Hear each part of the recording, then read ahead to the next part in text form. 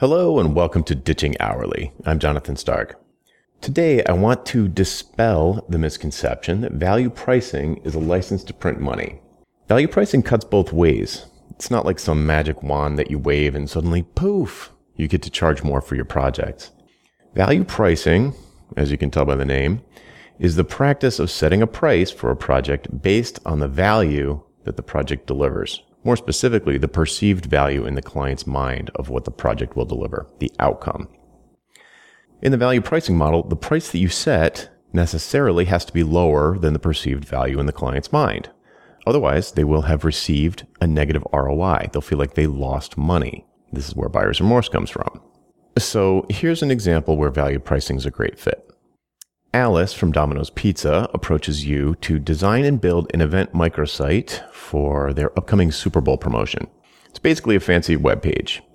So you have a why conversation with Alice and agree to an objective for the project, metrics to gauge progress towards the goal, and a rough value to Domino's for the success of the project.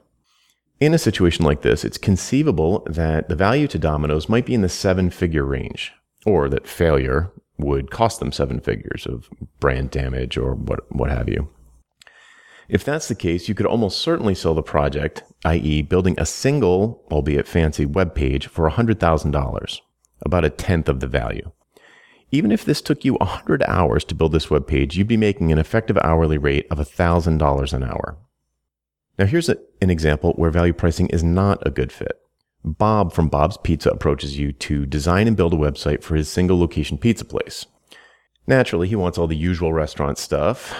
So things like an online menu with professional photography of all the food, info about the history of the restaurant, contact info for calling in an order over the phone, the location of the restaurant, which of course he's going to want a fancy interactive map, and oh, by the way, online ordering that accepts all major credit cards and Apple Pay and Google Wallet and PayPal. And while you're at it, could you also do one of those pizza trackers like Domino's has? So it'll send out updates to the customer as the pizza is like on its way. So obviously this would be a ton of work. You have a why conversation with Bob, and the objective, metrics, and value of the project are super hazy.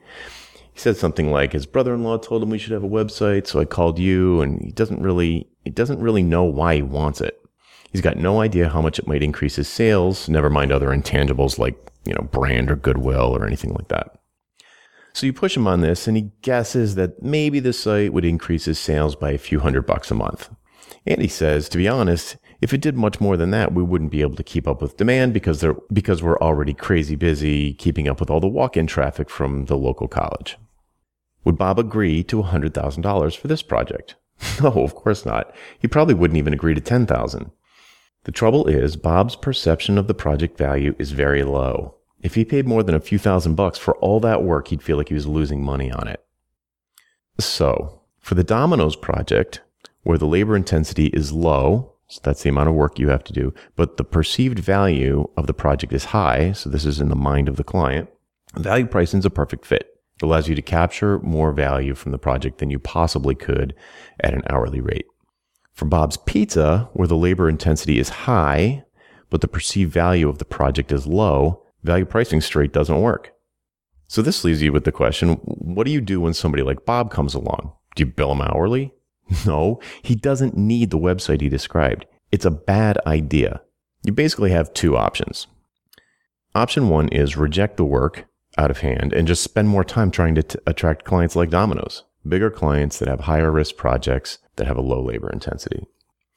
Or prescribe something else for Bob where the labor intensity for you and the perceived value for him are not completely out of whack.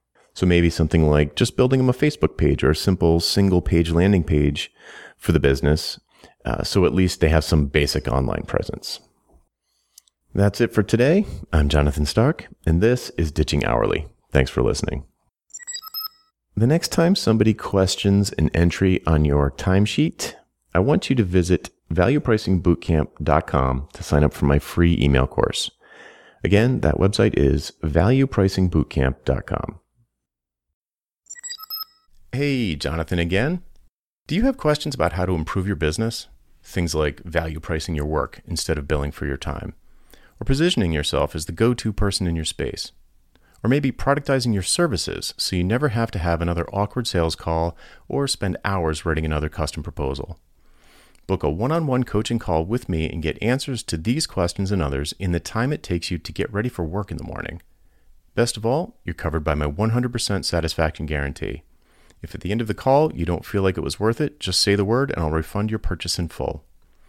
To book your one-on-one coaching call, go to jonathanstark.com/call, C-A-L-L. That URL again is jonathanstark.com/call. Hope to see you there.